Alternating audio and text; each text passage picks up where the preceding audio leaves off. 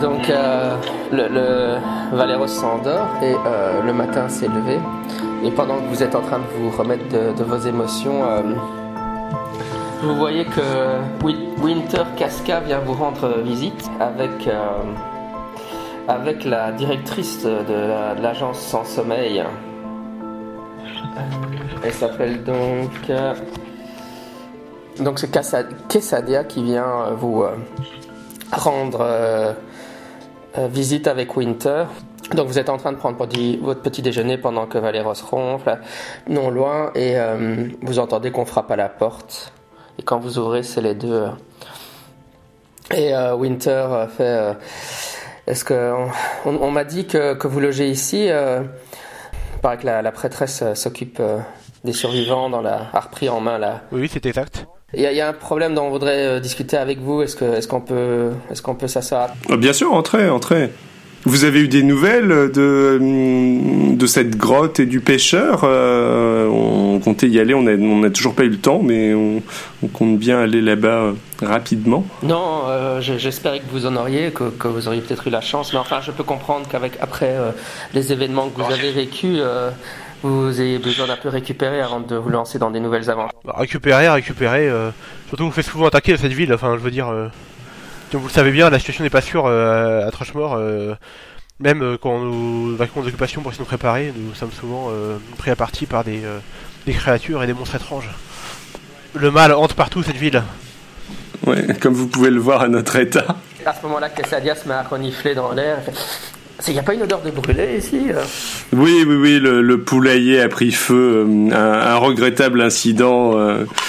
Ces fantômes, vraiment, ces spectres sont particulièrement pervers dans leur attaque. J'avais été attaqué par un spectre. Oui, enfin c'était Valéros surtout qui a été attaqué. Elle vous regarde en disant ouais, je peux bien imaginer qu'il se fasse attaquer par un revenant avec un air entendu. Je ne savais pas qu'elle vous connaissait dans votre ancienne vie.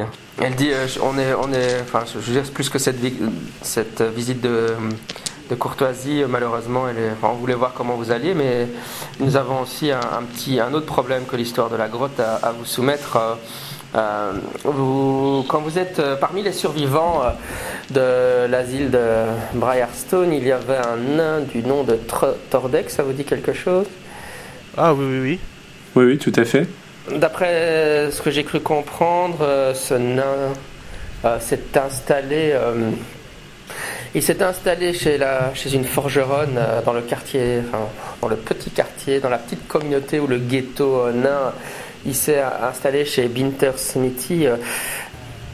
Elle a accepté apparemment de lui louer une chambre à l'étage de son atelier de forge. Malheureusement, le corps de la forgeronne, donc Cleta Binter, a été retrouvé hier soir. Elle a été réduite en charpie. Et forcément, le nain Tordek est le premier sur la liste des suspects. Hein. Et comme la forteresse, normalement, est notre prison, mais comme elle est fermée pour l'instant, je l'ai installée dans une des cellules à la Sleepless Agency, à l'agence Sans Sommeil. Ouais, hein.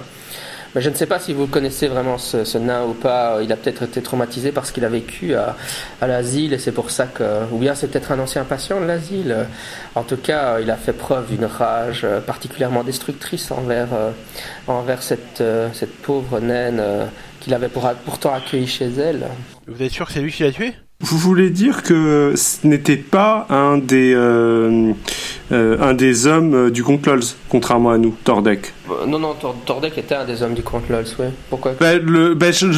J'avais l'impression qu'elle savait pas qui c'était, quoi.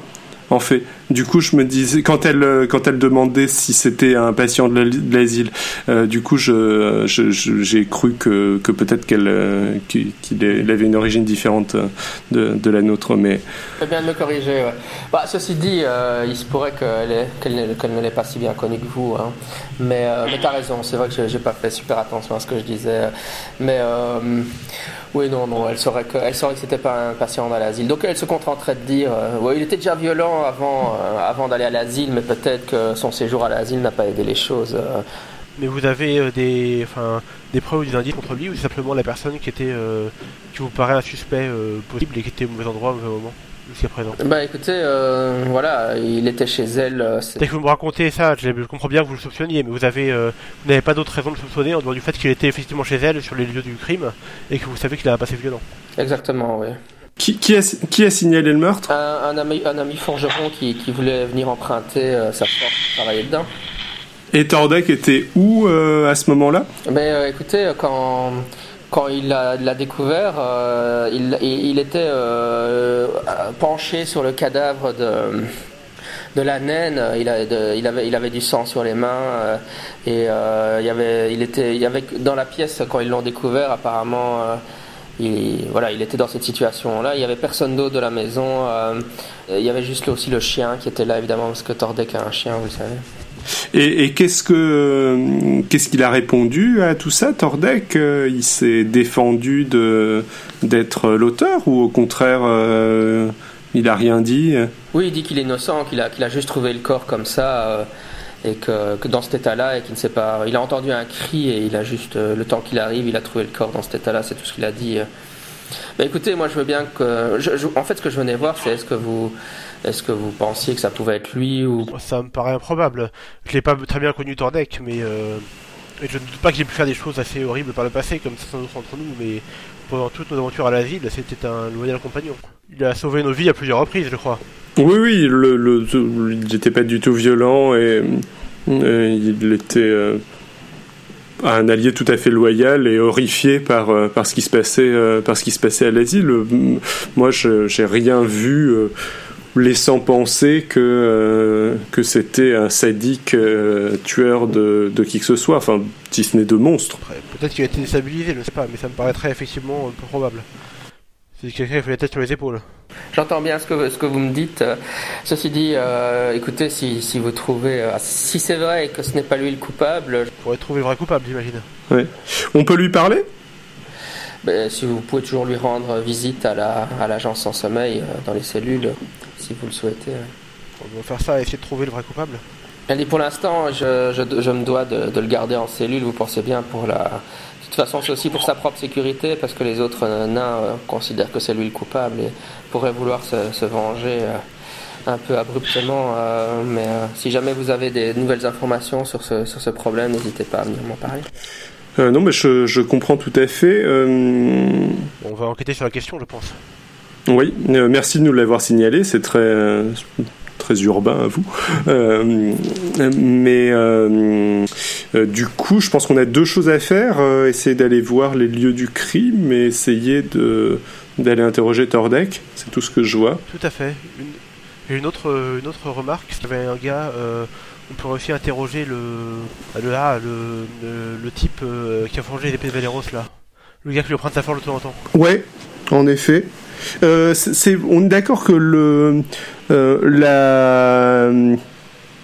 c'était la nana qui hébergeait Tordek, qui utilisait la forge en temps normal, qui forgeait les lanternes? Non, c'était une... C'est ça, c'est celle qui t'a vendu une lampe, je crois. Celle qui est morte, c'est clairement celle qui faisait des lampes. C'est celle qui... Oh. C'est d'autant plus tragique.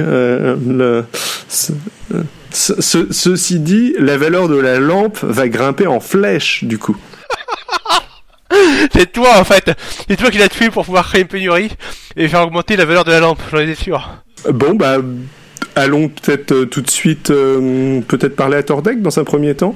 Allons parler à Tordek. Oui. Pour mettre les choses en perspective, c'est des événements qui se produisent, mais c'est à vous de voir quelles sont vos priorités. Hein. Je veux dire, Tordek, il va être dans sa cellule pour un moment, pour l'instant, mais est-ce que c'est ça que vous voulez faire en priorité? Ça, je ne sais pas. Hein. Si vous estimez qu'essayer de... Il y a d'autres choses que vous envisagez de faire avant. Tout dépend comment vous interprétez ou qu'est-ce qui... Bah, le truc, c'est qu'il y a deux choses. Moi, on veut être très pragmatique en fait. C'est que si on va de la grotte, je sais pas ce qu'on va y trouver, mais à mon avis, on va y trouver des trucs méchants. Et que les trucs méchants, je préfère les affronter avec un guerrier avec moi. Alors que une enquête, a priori, on peut dire que ça peut se passer de façon plus pacifiste. Je suis assez d'accord, même si je pense que, même si j'aimerais vraiment qu'on aille voir ce qui se passe dans cette grotte, parce que ça fait vraiment très longtemps maintenant qu'on a ça un peu en plan. Après, le truc qui m'intéresserait le plus, moi, mais pareil, je pense qu'il faut le faire avec Valeros, c'est d'infiltrer de rentrer dans cette forteresse, et de voir ce qui s'y passe. Mais parce que je me dis aussi que peut-être qu'on peut y trouver des alliés dans la forteresse. C'est pas faux. Oui, ça se défend aussi.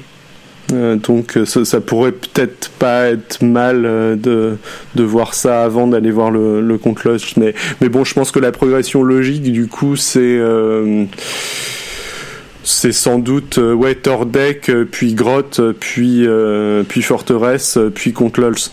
Tordek puis grotte ou forteresse, moi ça me enfin Comte Lost en dernier en tout cas. Ouais. Et je suis d'accord que le Tordek est pas le plus intéressant forcément, mais ouais, c'est le film pour lequel on est le plus approprié tous les deux, je pense. Il y a ça, et puis même s'il va rester là, au moins lui parler.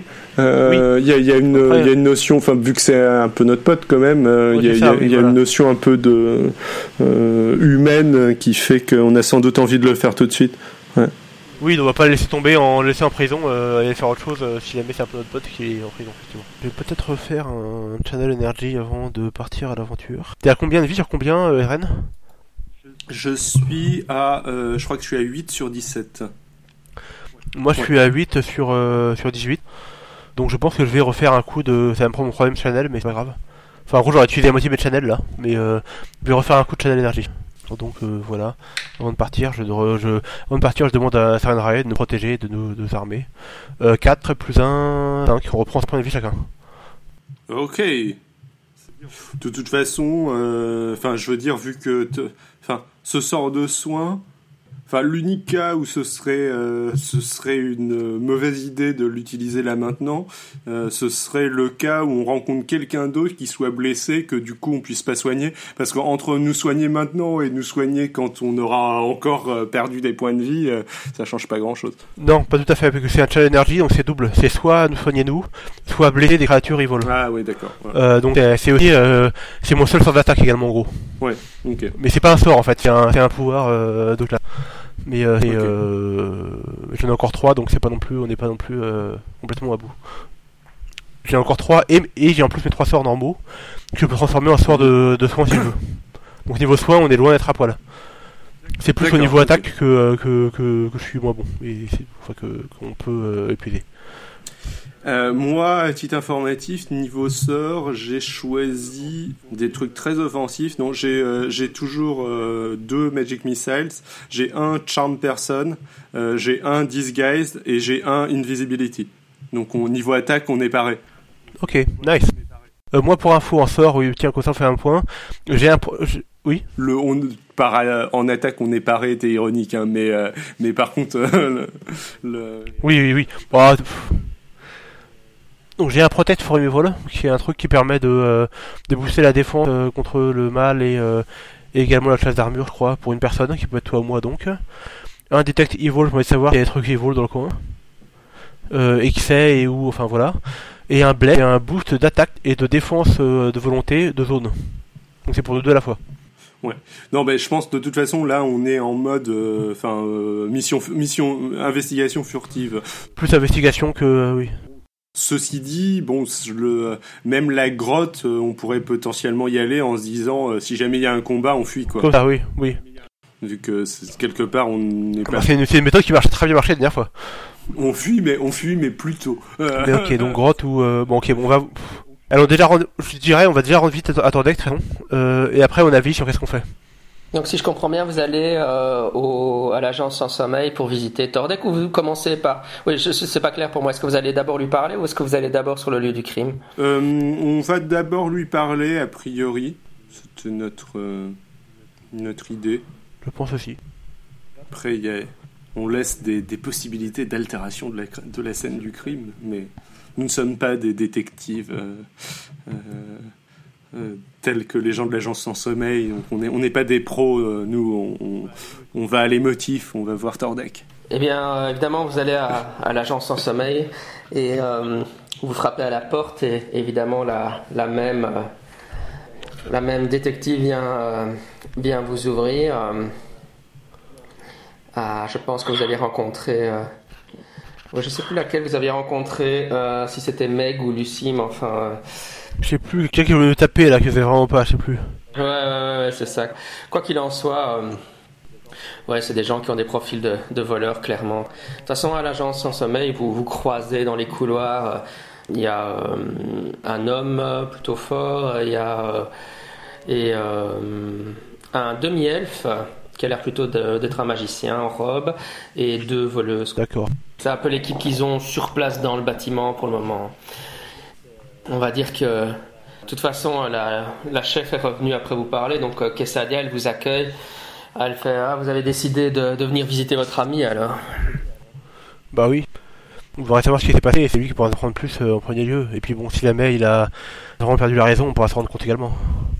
Elle fait suivez-moi, elle prend une lanterne, elle ouvre une des portes qui descend dans la cave, dans le sous-sol du bâtiment, et une fois que vous êtes dans le sous-sol, il y a juste 2 cellules là qui sont installées. Vous voyez que Tordek est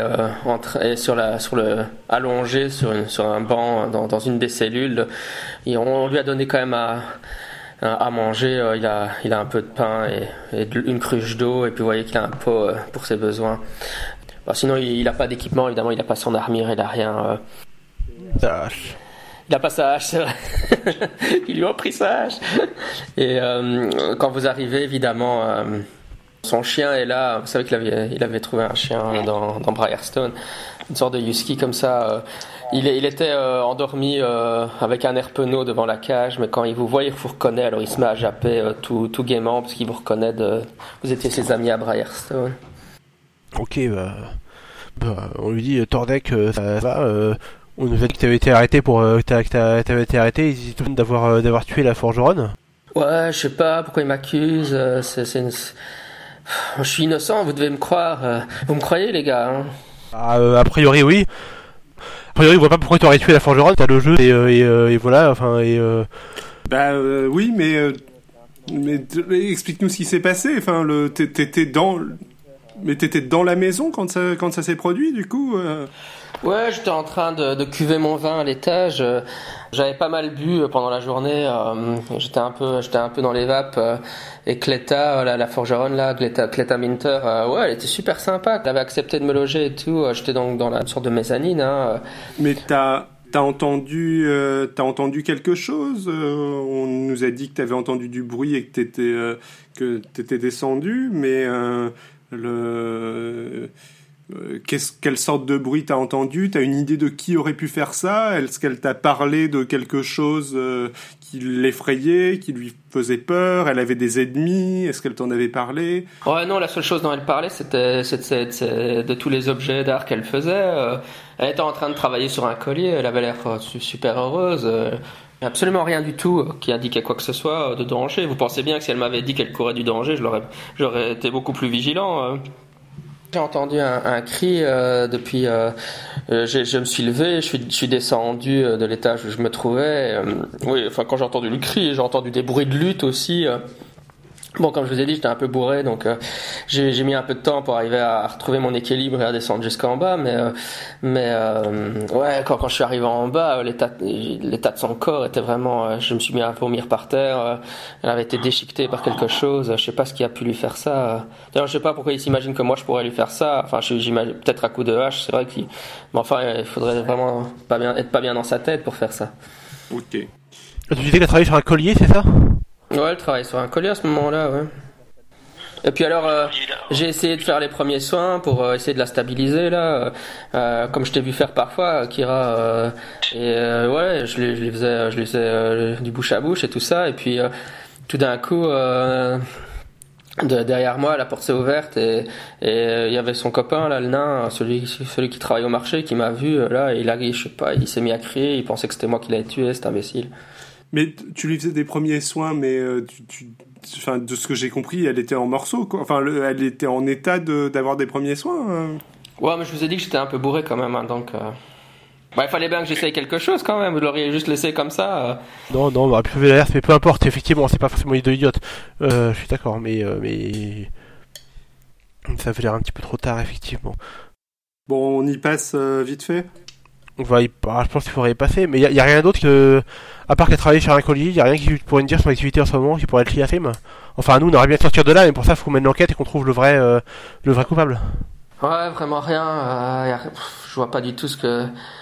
Je sais pas, peut-être un concurrent qui est menacé par tous les magnifiques bijoux qu'elle fait, je sais pas moi. Ce collier, il avait une valeur particulière pour elle. Je t'avais dit pourquoi elle le faisait, dans quel contexte, ou c'était juste un collier parmi d'autres comme elle en faisait d'habitude. Ça avait l'air de quelque chose de particulier ou juste business as usual? Ouais, business as usual, ouais, rien de particulier. Là, on fait tout le temps des comme ça apparemment. Ok, bon, d'accord. Et alors, au moment où vous vous apprêtez à partir, le Yuski se met à japper comme ça, et puis il fait « Eh les gars, vous pourriez vous occuper de mon chien, sinon personne qui va le nourrir, il peut pas rester avec moi en cellule, je vais rester bloqué là un moment, je parie. » Oui, bien.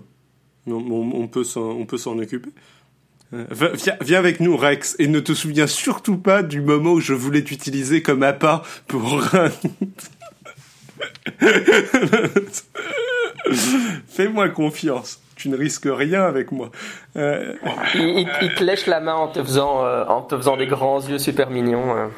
Ben on le prend avec nous et on va voir du côté de la maison où a eu lieu le meurtre, je pense. Oui, ça me paraît bien. Le chien a l'air... Remarquons, le chien il pourra pas faire grand chose, mais bon, enfin, je sais pas, peut-être qu'il pourra sur une piste, je sais pas quoi. Enfin, bon. Du coup, on va à la maison en question. Ouais, donc vous retournez au quartier des nains et vous reconnaissez bien la forge puisque vous y étiez allé pour trouver des épées pour Valeros. Mm-hmm. Et forcément là, vous voyez qu'il y a des passants nains qui s'arrêtent et qui jettent un coup d'œil. Et quand vous rentrez, vous voyez que quelque chose a... Comment dire, le corps a été enlevé, hein. Il n'est plus là, mais il y a une immense tache de sang sur le sol, comme si quelqu'un avait vraiment beaucoup saigné. Et aussi, il y a eu des traces de lutte assez flagrantes, du genre des tables brisées, des choses comme ça. Enfin, comme si elle avait été projetée avec force. Il y a peut-être une chaise cassée. Donc, comme si l'attaquant avait eu beaucoup de force. C'est difficile, il s'était battu avec elle. Ok. Est-ce qu'il y a des gens de l'agence en sommeil dans le coin qui gardent les lieux du crime ou je sais pas quoi, enfin... Non, c'est désert? Non, pour l'instant c'est désert, on va dire. Ok. Est-ce que, au niveau des traces de lutte, il y a des choses qui pourraient nous renseigner sur l'arme utilisée, genre, je sais pas, des marques de coups de hache, des marques de griffes, des trucs qui correspondent à une arme contendante, ou pas vraiment? Est-ce qu'il y a un jet de perception que vous pouvez faire? Vous avez perception sur le fait de personne? Ouais. Alors, moi aussi. Perception, j'ai plus 3. Oh, 21. Perception, j'ai plus 3 aussi. Et moi je suis à 15, donc j'imagine que c'est plutôt Kira qui repère quelque chose, ou en tout cas qui repère mieux que moi, quoi. Oui, donc toi, Ezren, quand tu inspectes les lieux, ce que tu remarques, c'est que oui, tu trouves une trace sur le sol qui ressemble furieusement à une trace de griffe. Mm-hmm.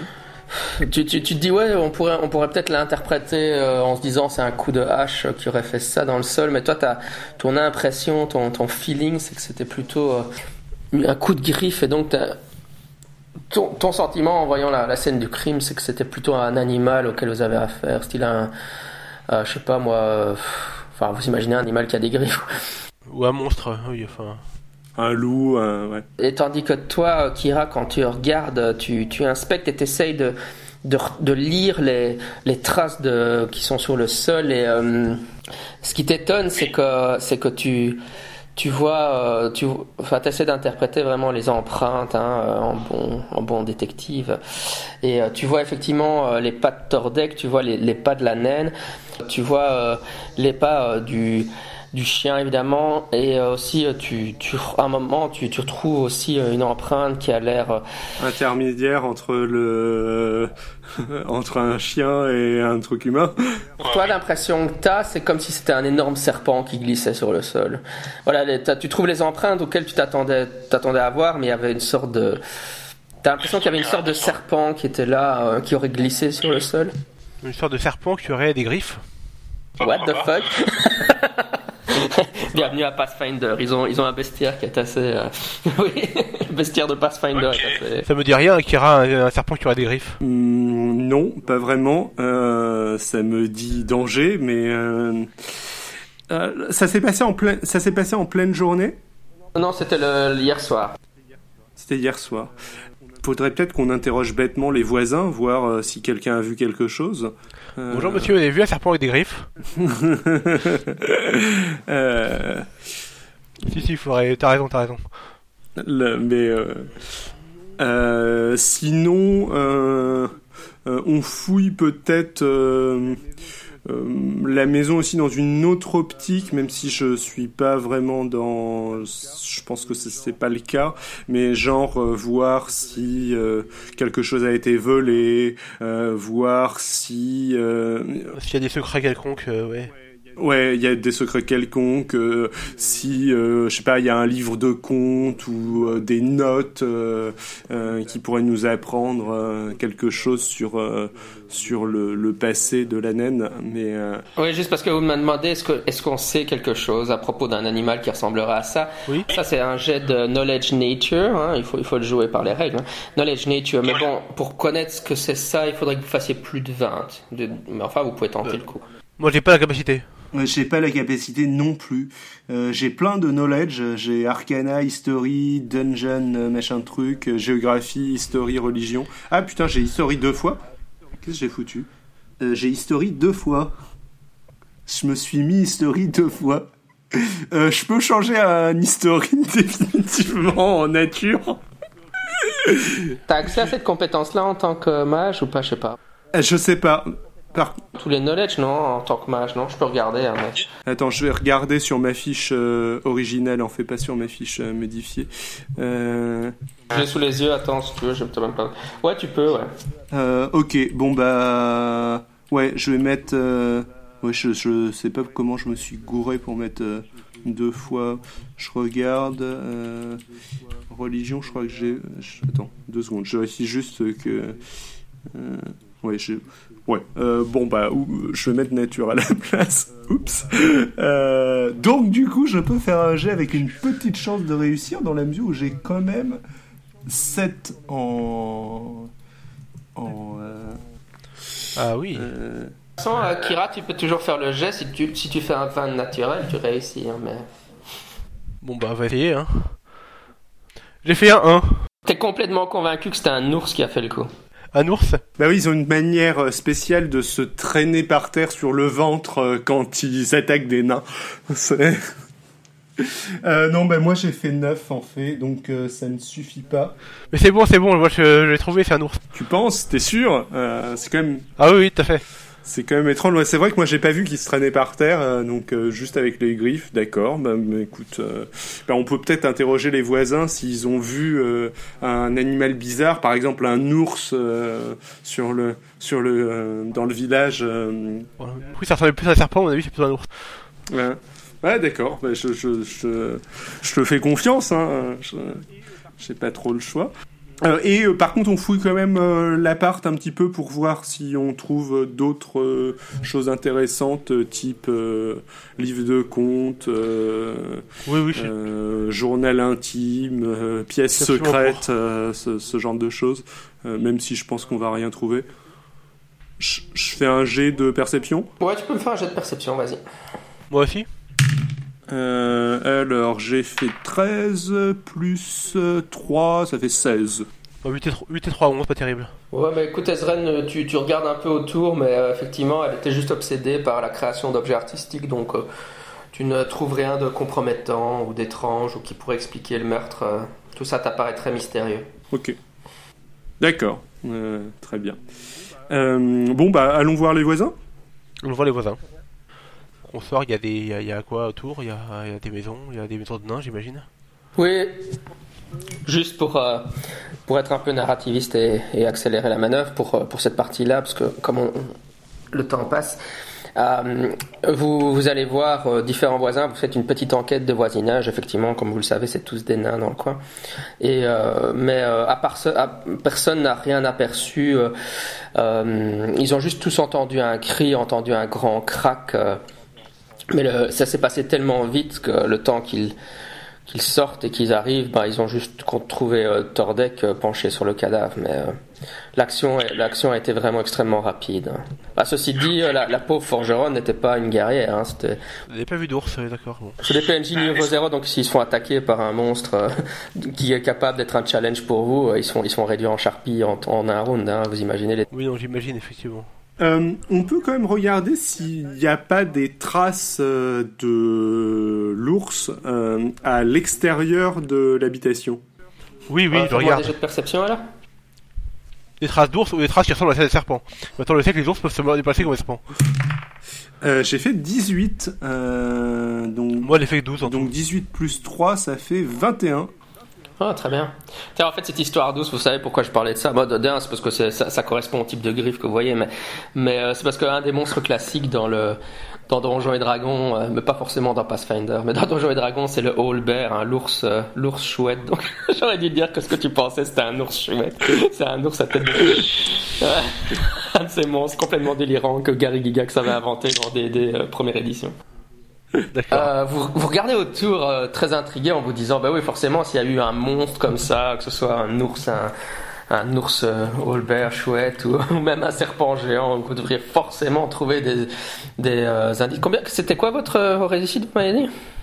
Moi, j'ai fait 21 en comptant le...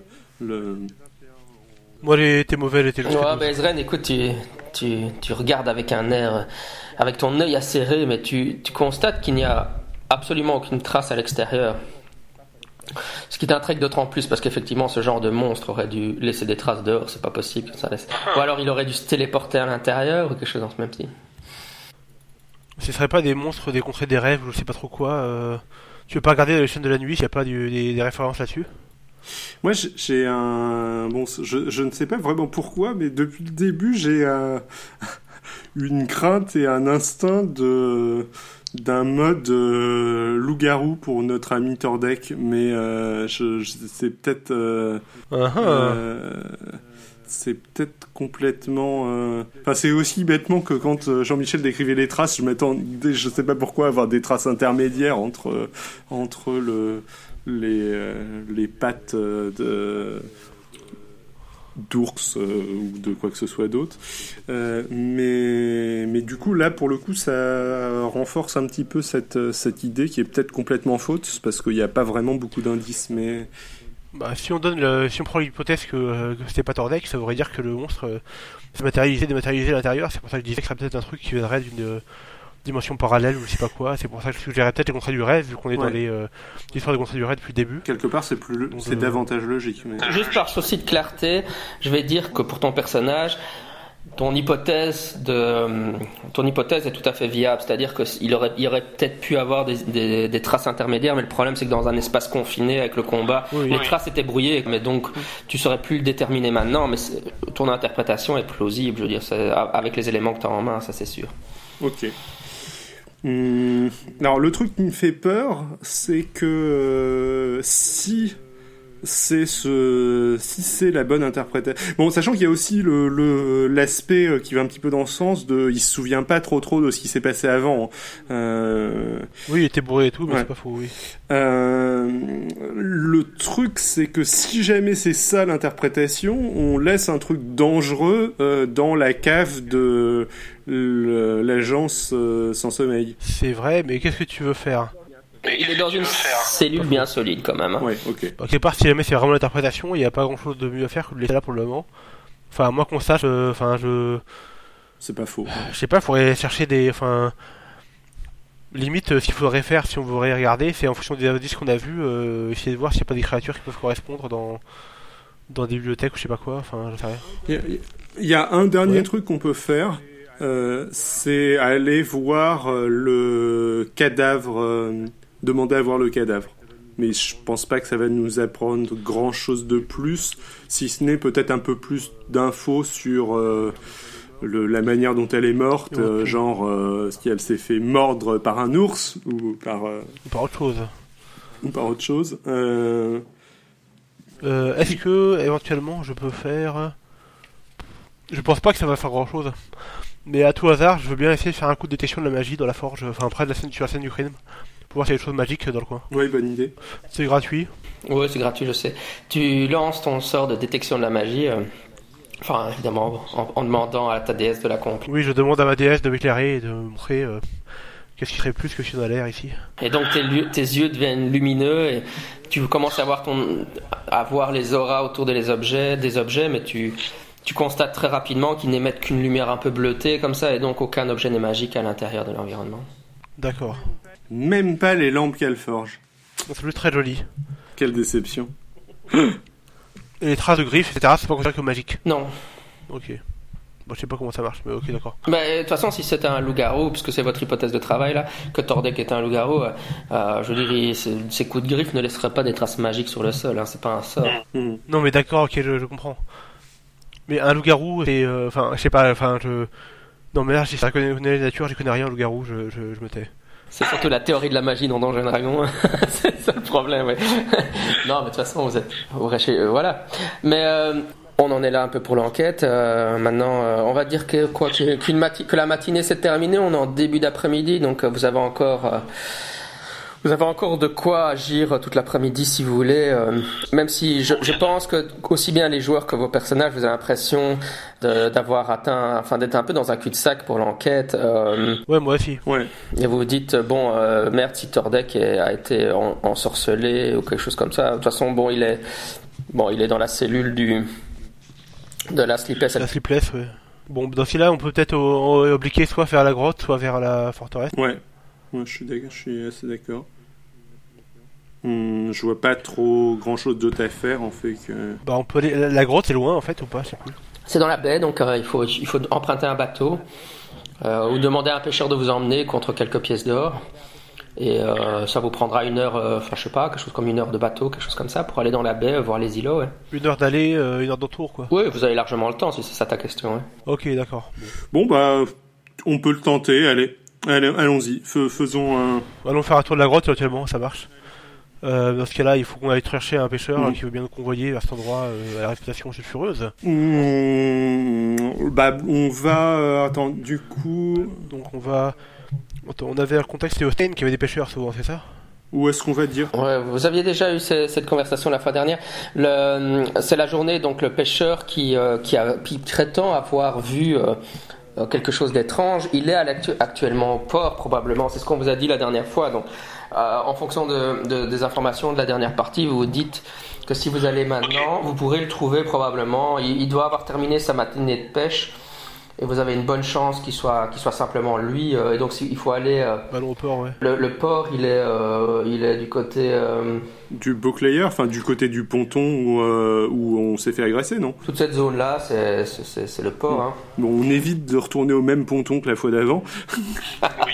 Mais en dehors de ça, effectivement, on va dans ce coin-là et on essaie on demande aux gens les références de ce pêcheur dont j'avais noté. C'est Tali, réalisateur, c'est ça ? Ouais, c'est juste, parfait, très bien.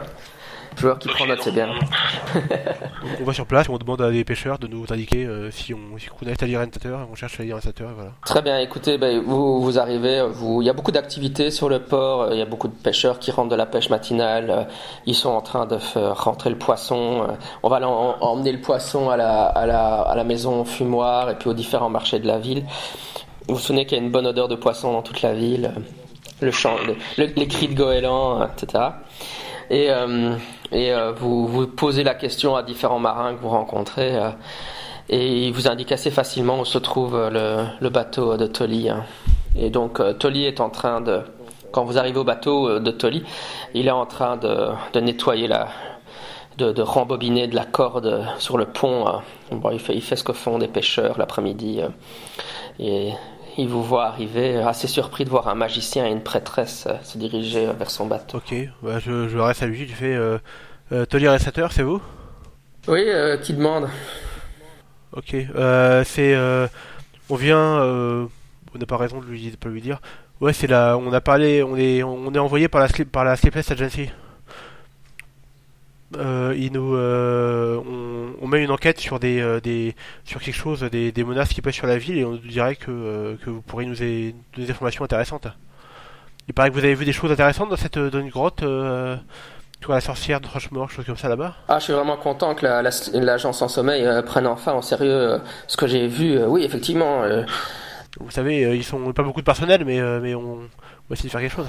D'accord, très bien. Oui, j'ai vu là-bas. Il pointe du doigt un des îlots. Donc il y a toutes sortes d'îlots dans la baie, là, parce que vous êtes à l'intersection, dans un endroit où la rivière se jette dans un lac. Et il y a toutes sortes de petits îlots. Et il vous dit, voilà là-bas, oui, vous voyez cet îlot là-bas, la semaine dernière, j'ai vu de la lumière dedans. Je suis sûr que c'est la sorcière de Trushmore qui est là-bas. Vous voulez que je vous y emmène? Bah oui. Ah oui, bah oui. Vous avez une pièce d'or chacun et je vous y emmène. Pas l'intérêt de marchander par rapport à ça. Ouais, ceci dit, on a suffisamment de thunes pour accepter. Non, par contre, j'aimerais quand même voir si il a l'air d'être sincère dans ce qu'il nous dit. Oui, bonne question, je fais assez ce motif, oui. Je regarde s'il aime ce qu'il nous raconte et ça a l'air sincère et qu'il n'essaie pas d'entuber ou de répéter un discours avec un but qui n'est pas directement celui qui semble être. Ouais, bah faites sense motive alors tous les deux. Ouais, yep. Alors... 12 plus 7, 19. Alors, attends que je retrouve. Sense motive, j'ai 2.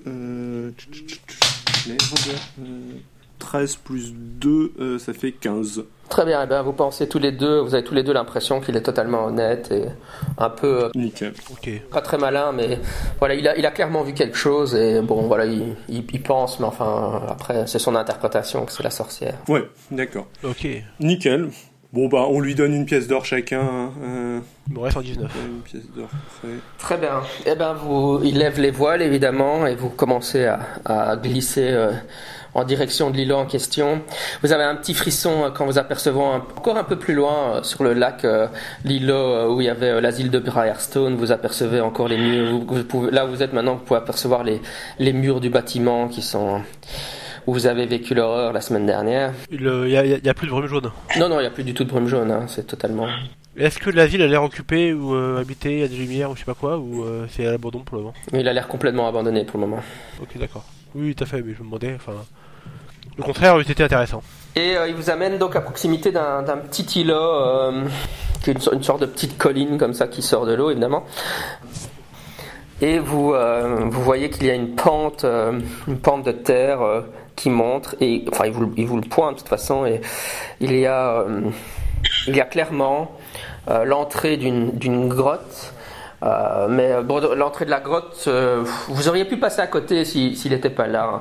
Mais pourquoi? Parce que il y a pas mal de végétation devant qui semble, enfin bon, ça a l'air parfaitement naturel, mais il y a pas mal de sortes de lierres qui ont poussé devant l'entrée de la grotte et donc qui cachent l'entrée, ce qui fait que c'est vraiment assez discret. Hein.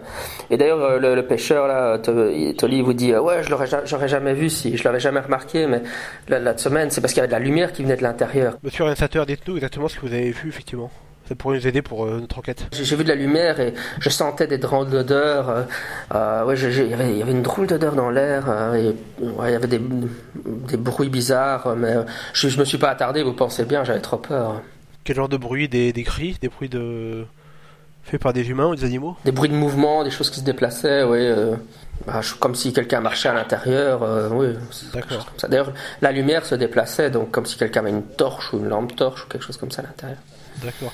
Il n'y avait pas quelqu'un... Attends, qui avait une torche dans les contrées des rêves? L'Octeux, il avait pas une torche, je sais plus, non? Non, il n'avait pas de torche, l'Octeux. De toute façon, l'Octeux, vous l'avez poutré, hein, donc pour l'instant, vous êtes tranquille. Ouais, j'ai pas le souvenir qu'on ait croisé quoi que ce soit avec des torches.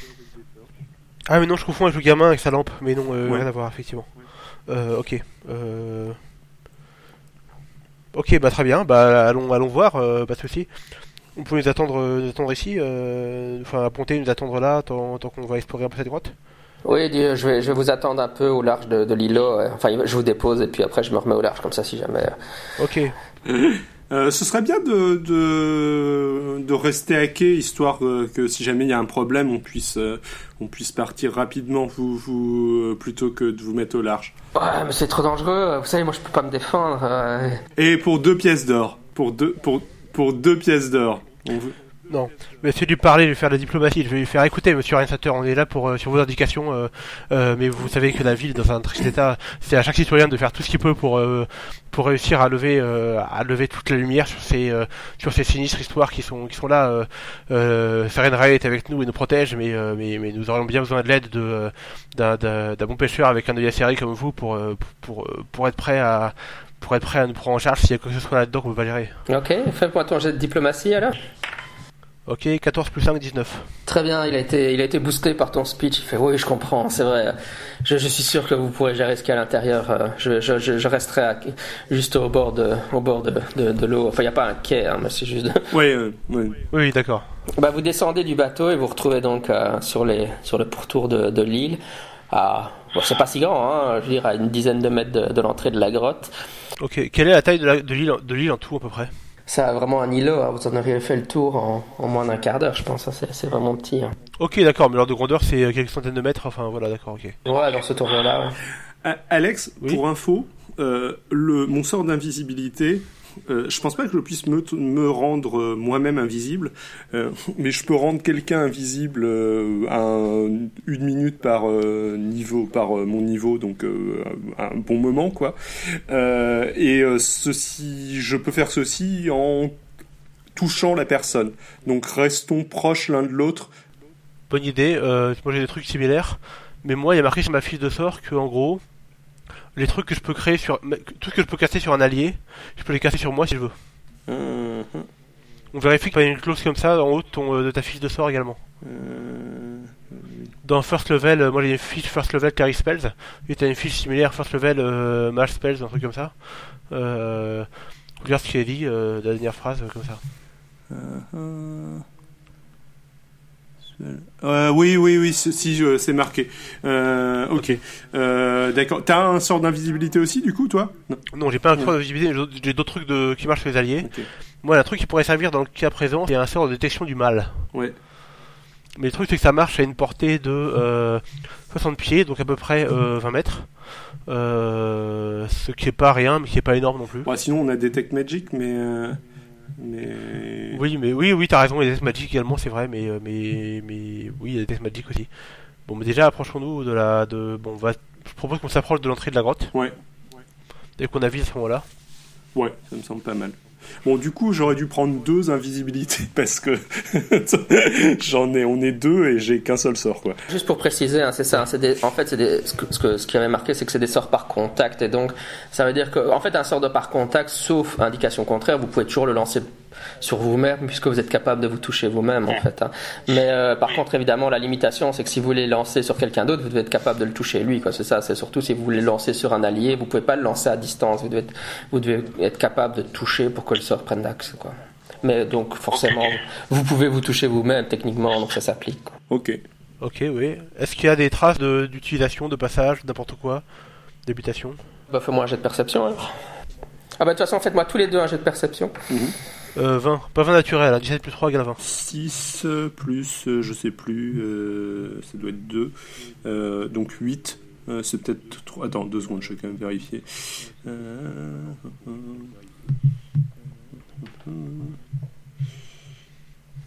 6 plus... non, je suis 9. T'es seulement à 9 ? Ouais. 6 plus 3. Vous êtes en train de monter la pente et de vous approcher de l'entrée, donc où je vous ai dit il y a beaucoup de lianes et qui dissimulent l'entrée. Et tu observes et donc Kira, toi tu remarques qu'effectivement il y a des empreintes de pas qui vont vers la grotte, donc clairement fraîches. Il y a des dans les deux directions, hein, donc la grotte est visiblement occupée. Et au moment où tu remarques ça, en fait, vous êtes en train d'écarter les lianes pour regarder à l'intérieur. Et toi, Kira, ce que tu remarques, c'est qu'il y a un fil sur le sol, donc il y a un piège qui est placé. Mais malheureusement, Donc tu te jettes sur le côté dès que tu vois le fil. Mais malheureusement, Ezren a botché, il a raté son jet de perception, donc il a pas vu. Et toi, Ezren, ton pied se prend, tu actives le piège en marchant sur le fil, donc tu casses le fil et ça lance dans ta direction une série de un bout de bois avec des pics enfoncés dedans qui risquent de se planter dans ton estomac. Mais t'as droit à un jet de réflexe save pour te jeter sur le côté. Ok, alors réflexe save, je crois que c'est là. Donc j'ai 1. Donc j'ai fait 15 plus 1, 16. Ok, t'as tout juste réussi à te jeter sur le côté et les pales t'éraflent. On va même dire que une des pales de bois t'érafle l'estomac et t'as même un peu de sang qui sort, mais t'as réussi à esquiver l'attaque. Le piège, et je pense que ça doit vous confirmer qu'effectivement il y a des gens qui occupent la grotte, hein, s'il y a des pièges à l'entrée. Mais ça sent plutôt la cache de contrebandier que le QG d'une sorcière, je pense. Ça paraît assez logique. Donc moi, un jeu de connaissance de la nature. Alors 13 plus 7, 20. T'as l'impression, ton personnage se dit pas forcément ça parce que lui se dit que le lierre qui pousse devant la grotte n'a pas l'air, comment dire.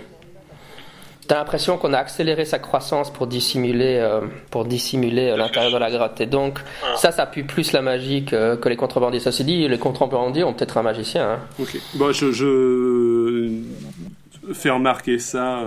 C'est intéressant, mais il faut être prudent. Limite, je suis pas forcément contre le plan que l'un d'entre nous s'infiltre en invisible de la grotte et pour faire en extérieur. Okay. Et je pense que je suis plutôt le plus à même de le faire. Enfin, en gros, que si jamais je me retrouve pour une raison X ou Y à poil sans invisibilité dans la grotte, dans une situation dangereuse tout seul, j'ai plus de chances de me sentir que toi en fait. Ouais, je pense que t'as raison. Je peux le faire. Ouais, tu veux qu'on le fasse genre là direct.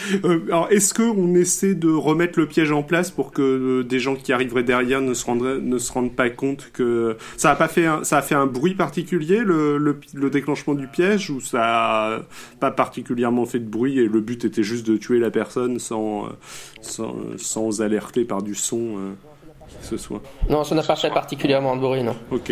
Est-ce qu'on le remet en place avant ? Ça semble compliqué de le remettre en place ? On pourrait ou pas, oui. Vous n'êtes pas des voleurs, donc je pense pas que ce soit trop votre compétence de faire ce genre de choses. Ok. Bon, ben on le fait pas. Je suis pas contre ton plan. Par contre, alors, je suis quel niveau ? Moi, j'ai pas noté, histoire de savoir combien de temps ça dure. Vu que c'est 1 minute par niveau. T'es level 3, je crois. Je suis level 3, ok, donc ça dure 3 minutes. Non, level 4, je pense. Oh, 4 4 minutes. Bah, tu devrais noter ton niveau quand même, ce serait stratégique, hein, je pense. Parce qu'il y a beaucoup de sorts où le niveau va intervenir de cette manière-là, donc modifier les dégâts, etc. Donc il faut que tu saches quel niveau. Ouais, c'est juste que je sais pas où le noter, en fait, sur cette fiche. Il faudrait que vraiment, c'est tout en haut, à côté de la race, de la classe et du level. Ouais, mais j'ai pas la même fiche, en fait. Mais Alex, tu me feras penser au labo, faudra qu'on imprime des fiches, je suis d'accord avec toi, les pensées, j'avais pas tant cette semaine, mais je veux imprimer des vrais, enfin, bon, bref.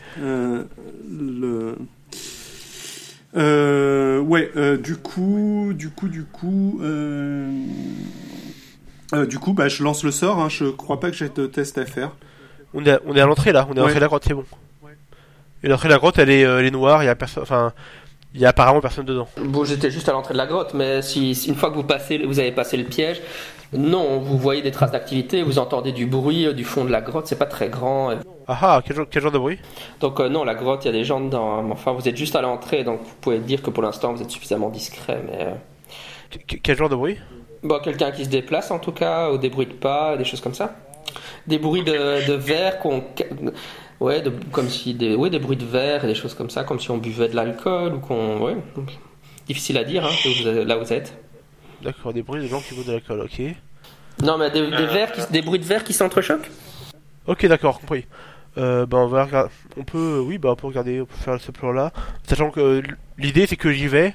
J'observe et je reviens. Je prends pas d'initiative si besoin. Ouais, je pense que ça me semble pas mal. Et en 4 minutes, je pense que ça te donne le temps de faire ça, quoi. Enfin, vu que ça a pas l'air très très profond, je pense pas qu'on ait besoin de faire un truc genre on s'avance à l'intérieur de la grotte pour activer le sort. Non, c'est pas si grand que ça. Si tu t'avances dans la grotte, tu vas tout de suite te retrouver avec les gens qui sont à l'intérieur, quoi. C'est petit, hein, on est vraiment dans un espace confiné. Hein. Est-ce que juste tu peux me donner les clauses exactes de ton sort pour pas faire un truc qui le casse sans faire exprès? Alors, si tu lances un sort d'attaque, je vais te le lire, mais... Ok, oui. Invisibility. You can touch an ally and make it and its gear turn invisible. Object it pick up disappear. Object it drops become visible. Attacks roll against the ally have a 50% miss chance.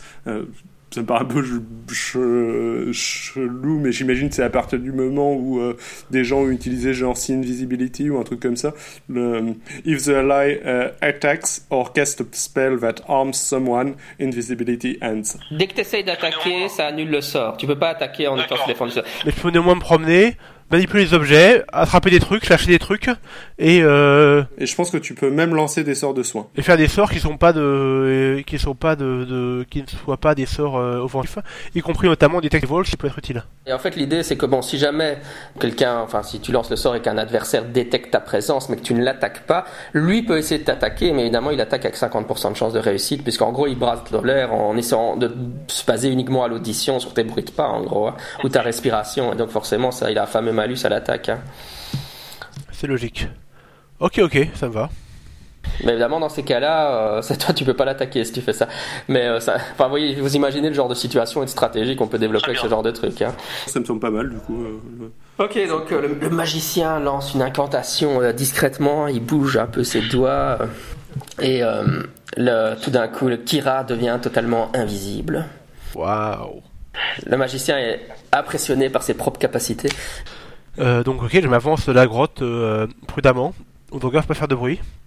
Et en faisant gaffe, il n'y a pas d'autres pièges également qui seraient dans le coin. J'essaie de garder aussi un compte du temps pour avoir une idée de combien de temps il me reste d'invisibilité. Donc tu descends un peu, tu t'enfonces dans la grotte et tu arrives dans une grande salle qui est évidemment une grotte naturelle, mais qui est totalement éclairée. Alors voici je te décris tout ce qu'il y a à voir, hein, d'accord ? Effectivement, en fait, c'est un laboratoire de sorcières. Donc il y a une immense table avec le bruit que tu entendais, c'est que il y a une sorcière qui est là en train de faire des expériences d'alchimie. Hein. Elle a tout le matériel pour faire. Vous avez des Big Bunzen, enfin, elle a. Si vous avez joué à des jeux comme Skyrim, etc., vous imaginez le matériel qu'un alchimiste a avec plein d'équipements, de poudre, etc. Elle est en train, les bruits d'entrechoquement de verre que vous entendiez, c'était qu'elle utilisait différents contenants pour créer des potions. Alors, juste pour dire à quoi ressemble la sorcière, elle a l'air plutôt jeune. Elle a l'air d'avoir une vingtaine d'années, donc c'est peut-être pas ça que vous imaginiez. Elle est plutôt belle, elle porte une armure naturelle en peau de fourrure, elle a une lance en main, elle a des feuilles d'arbre dans les cheveux.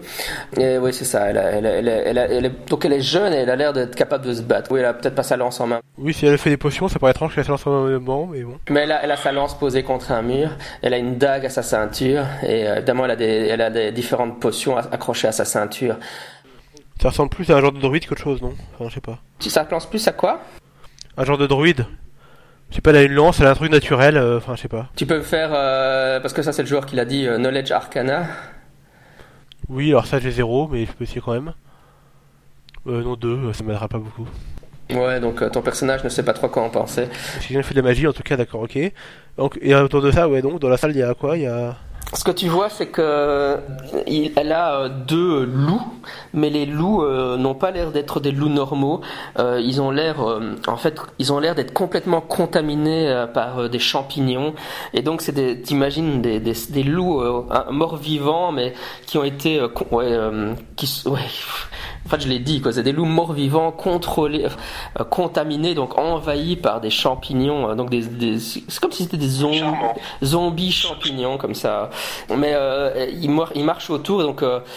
Mais tu vois qu'ils respectent les. Enfin, elle leur donne. Ils l'attaquent pas elle, donc comme si elle pouvait les contrôler ou. Ok, c'est pas super bon signe. C'est un pur labo où il y a aussi genre un endroit pour dormir, pour vivre, je sais pas quoi. Quand tu regardes sur la droite, il y a un alcôve comme ça, et tu vois que dans l'alcôve, tu aperçois, il y a de l'herbe qui a été posée sur le sol dans l'alcôve, et tu te rends compte que c'est un endroit qu'elle utilise pour méditer et fumer des substances illicites pour avoir des visions, des choses de ce style-là. Donc elle a une sorte de coin méditation, comment dire, une sweat lodge, non, je sais pas, c'est une sorte de, comme les Indiens d'Amérique auraient ou... Ouais, non, je vois l'idée, effectivement. Et aussi, la dernière chose que tu remarques dans cette description, c'est que sur le mur du fond, il y a un symbole qui est dessiné. Ce symbole te met extrêmement mal à l'aise. Et ce symbole, t'as l'impression que c'est une sorte de spirale, mais qui a des dendrites qui en sortent. C'est dessiné en jaune. Non, c'est pas le signe en jaune, C'est pas en jaune d'ailleurs. C'est vraiment c'est ça, c'est une spirale qui comme une infection dendritique comme ça qui sortirait de la spirale et qui s'étendrait comme si ça contaminait le reste du mur au fur et à mesure comme ça que ça. D'ailleurs, tu as l'impression que c'est pas forcément peint sur le mur, mais que c'est peut-être comme une contamination qui est en train de transformer le mur à l'arrière. Par contre, tu me fais un jet de knowledge religion là. Ok. 8 plus 4, 12. C'est plus dans ton domaine, hein, ça, que les jets de magie, de connaissance de la magie. Le magicien n'est pas là, donc. Et là, tu es absolument effaré parce que tu découvres, tu as déjà vu ce symbole, mais c'est un symbole qui a été vraiment interdit depuis très longtemps. C'est le symbole de quoi ? Alors tu sais que c'est le symbole d'un grand ancien, et les grands anciens sont des dieux qui sont tous particulièrement désagréables et dont il faut absolument empêcher l'adoration. Et là tu sais que c'est le symbole d'un dieu qui s'appelle Xamendor. Xamendor, Xhamen-Dor, D-O-R. Xamendor, le cancer vivant. D'accord, ok, c'est joyeux tout ça. Bon, en fait, je comptais à un moment lancer un jet de détection du mal de la grotte, mais je crois que c'est pas la peine. Ouais, tu peux quand même le faire, mais... On va me dire que j'en allais partout, mais... Fais-le juste au cas où, mais je pense en effet que c'est pas méga utile. Je lance la détection du mal. Effectivement, quand tu lances le sort, l'aura de la sorcière ou de la personne qui est devant toi et des créatures se transforme en un mauve particulièrement agressif, et ça te confirme qu'effectivement c'est quelqu'un d'alignement maléfique. Ok, donc c'est tous des trucs maléfiques. Ok, très bien. Est-ce que je vois d'autres choses de la salle qui pourraient m'être utiles de façon ou une autre pour me battre contre tout ça? Je pense qu'à ce stade-ci, ton sort est en train de se dissiper. Ok, j'évacue les zones et je reviens voir Ethan, auquel je raconte tout ce que j'ai dit. Au moment où tu me dis ça, je dis ok, je pense qu'on se barre maintenant. Soit on se barre, soit on y va, mais ça me paraît compliqué. Ezren, tu peux me faire un knowledge arcana quand même? Ouais. 11 plus que je regardais combien je suis. Je crois que je suis à 7 comme à tout, mais... Ah non, je suis à 8, donc ça me fait 19. Quand il t'a décrit ce que tu as vu là, les aspects religieux, donc Xamendor et tout ça, toi ça ne te dit absolument rien. Mais par contre, les loups contaminés, morts-vivants là par les champignons, etc. Pour toi, effectivement, tu te dis ça pue la druide et pas la sorcière forcément. Ça ressemble plutôt à une druidesse, une druide qui vénère des dieux pas très catholiques. Donc ça correspond pas fort avec ce que... C'est pas la sorcière de Trashmore, mais c'est une sorcière qui a Trashmore, mais c'est pas forcément la sorcière de Trashmore. C'est une druidesse qui est... Ok, mais ceci dit, elle est clairement evil, et c'est... Au tout début, je me disais, finalement, peut-être qu'il faudrait juste voir ce que ça donne pacifiquement avant de bourriner, mais ça me semble compliqué quand même d'envisager de... Il y a un truc... Ouais. Enfin, à mon avis, bon, soit on se casse et on revient avec Valeros, soit on essaie de la prendre à deux. Dans le deuxième cas, il y a un truc que j'ai vu, même dans le premier d'ailleurs. A priori, elle se met dans une alcôve pour fumer des substances illicites.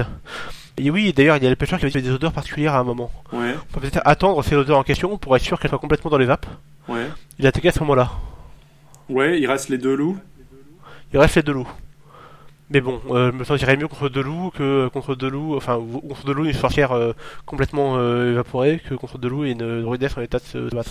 Et on se met dans une idée où on l'élimine direct, ou on considère qu'il y a des choses à apprendre, genre une druidesse, est-ce que genre, enfin, bon, je sais qu'un sorcier sans son livre de sorts, un sorcier à poil, c'est pas très dangereux. Une druidesse sans, enfin, est-ce que c'est neutralisable facile? Est-ce que je sais que c'est neutralisable facilement, ou est-ce que elle resterait hautement dangereuse, même attachée, assommée, enfin. Bah, je veux dire, de toute façon, une druidesse, c'est comme les prêtres qui vénèrent, simplement, ils vénèrent des dieux de la nature normalement, mais enfin, ici, enfin, bon. Et ils ont juste des sorts différents ils ont une arborescence de sorts qui n'a rien à voir avec l'arborescence. D'accord, mais ils doivent quand même lire apprendre leurs sorts tous les matins, etc. Enfin, si on leur... Ils doivent demander à leur dieu de les accomplir. Alors, pour neutraliser une prêtresse, il faut déjà, si tu l'immobilises, ça empêche les actions physiques comme bouger les doigts. Mais ça vaut pour toi aussi, hein. Et si tu la bâillonnes, ça empêche les sorts vocaux. Mais il y a quand même des sorts qui peuvent être lancés uniquement par la pensée, sans mouvement de doigts et sans. C'est précisé dans les sorts, hein. Donc tu sais pas trop. Tu prends un risque. Normalement, si tu la bâillonnes et que tu l'attaches, tu dois pouvoir l'immobiliser, vachement la limiter. Mais bon, après, c'est quand même un risque, hein. Et elle n'a pas besoin d'apprendre ses sorts, elle va juste demander à son dieu de le lui donner. Et là, elle vénère clairement Xamander. Pour toi, Kira, c'est une telle abomination, quelqu'un qui vénère Xamander, que la prêtresse en toi a principalement envie de lui donner un gros coup de cimetière dans la tête. Oui, j'imagine. Je pense le programme, mais... Comme tu veux, je veux bien tenter. C'est pas comme une prêtresse d'un dieu concurrent pour toi. C'est vraiment, enfin, c'est des cultistes, donc c'est. Bah, c'est pire que concurrent d'un dieu abominable. T'as des consignes très claires sur ce genre d'individu pour toi, de ton ordre, quoi. C'est clair. Difficilement laisser passer ça sans faire quelque chose, quoi. Est-ce que les loups champignonnés avaient l'air particulièrement méchants? Enfin, je veux dire. C'est clair que pour toi que les loups ils sont là pour monter la garde, hein, et pour la protéger, c'est sa première ligne de défense, ça ne fait aucun doute. Mais je veux dire, dans ma tête, je mets ça dans la catégorie monstre qui a l'air dangereux et qu'on peut réussir à battre, ou un truc ignoble comme le truc de le bateau. Sachant que... Enfin, je sais pas, ouais. Enfin, si je puis me permettre, moi, niveau offensif, j'ai 2 Magic Missiles et c'est tout. Ouais. Après, j'ai Disguised et Charm Person. Je peux éventuellement Charm d'un loup. C'est une personne, un loup? Il me semble que c'est susceptible. Je check. Je vais checker le texte. Il me semble. Non, les charmes personnes, ça doit être des créatures intelligentes qui peuvent parler. Donc, en plus, là, c'est non seulement un loup, mais c'est un loup mort-vivant. Ouais, humanoïde ennemi. Ouais, ok. C'est comme si tu me disais, je vais charmer un zombie pour en faire mon copain. T'es là, non. Je veux bien qu'on tente d'attaquer, mais c'est toi qui vas faire l'essentiel du boulot, quoi. Oui, d'accord, ok. Bon. Ça pourrait essayer, mais on peut essayer, mais on verra pas ça. C'est quasi comme si t'étais tout seul.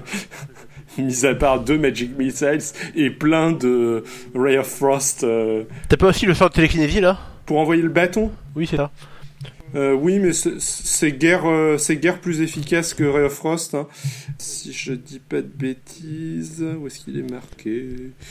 Je sais pas, mais dans ma tête, ce truc-là a un bien meilleur track record que Ray of Frost, en fait, c'est tout. Ah non, si, c'est mieux. 1d6 plus 1. Oui, c'est mieux. C'est définitivement mieux. La taper à coup de batte. 1d6 plus 1, c'est que je fais avec mon terre, hein. Ouais, non, en effet, je peux faire ça. Pourquoi je le faisais pas? Je crois que je l'avais fait une fois et que j'en avais gardé un souvenir de... C'est pas si efficace que ça, mais c'est peut-être juste...